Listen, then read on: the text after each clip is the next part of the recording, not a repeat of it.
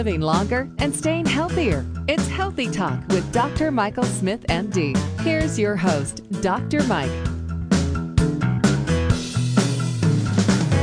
Ashwagandha has thyroid-boosting properties. Why is that important to me? And why do I want to share this information with you? Because I think conventional medicine does a pretty poor job at treating thyroid conditions, specifically low thyroid, what we call hypothyroidism.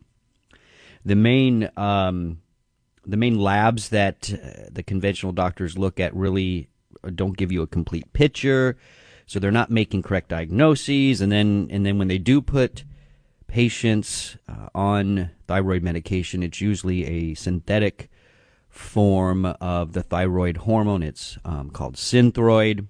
And it has all kinds of problems. It doesn't actually really help to relieve symptoms, and it just goes on and on.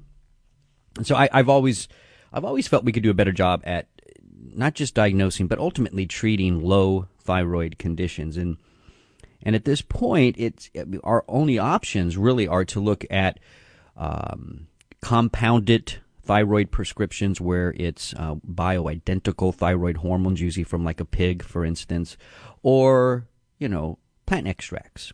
And we're learning more and more that certain plants,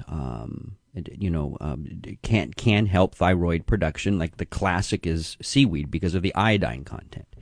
But I always, when I see that there's another plant extract or any natural medicine extract that has some thyroid boosting properties, I really like to look at that, because a lot of people really suffer with subclinical hypothyroidism, undertreated hypothyroidism, and they just don't feel good, and it's not right.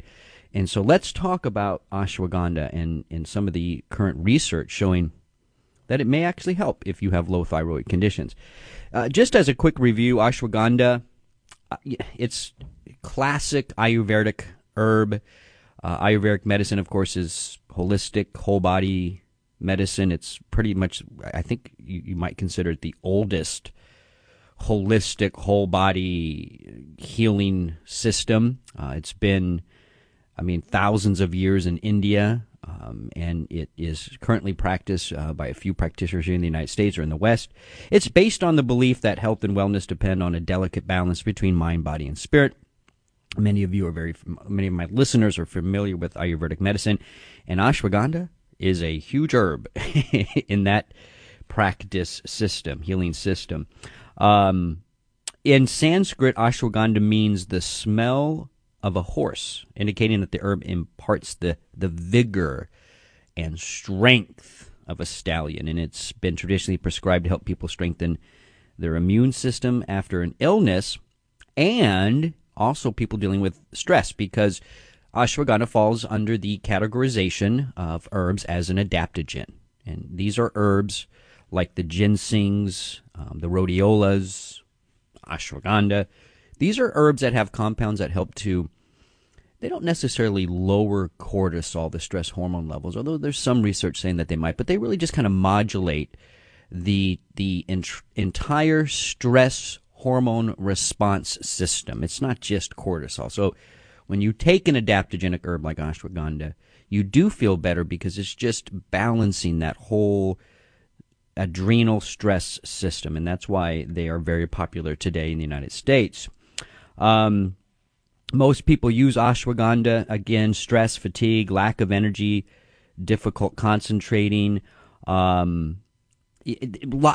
think if one of my colleagues last year, who is one of the physician health advisors at Life Extension, did a PubMed search for ashwagandha and found, don't quote me on this, but it was like 200, 300, peer-reviewed, really nice studies published in really good journals throughout the past 5 years. So ashwagandha is getting a lot of attention, a lot of research, both laboratory research and clinical research.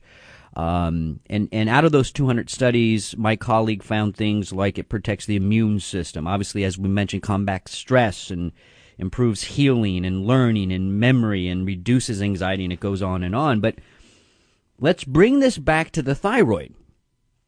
And it's interesting kind of how this was discovered. Now, we've known for a long time that out of all of the adaptogenic herbs, ashwagandha and rhodiola, they're probably the best for helping with fatigue. As a matter of fact, rhodiola is so good that it can actually overexcite some people.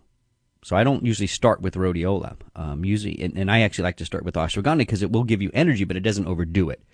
So we've known that. We've known that at least a couple of adaptogenic herbs can improve energy levels. So the interesting question is, well, since people with low thyroid, since they have low energy, is there a connection here with these adaptogenic herbs? So that's kind of where a lot of the research looking at ashwagandha as a potential plant-based extract, an herbal extract that might help with low thyroid.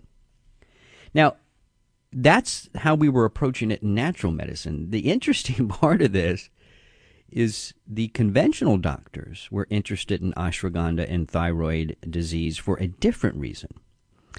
There was one case study about maybe 2 years ago, and the doctors that wrote up this case study, they had a patient who was taking pretty high doses of ashwagandha, and they went into kind of a hyperthyroidism, what we call thyroid toxicosis type, presentation.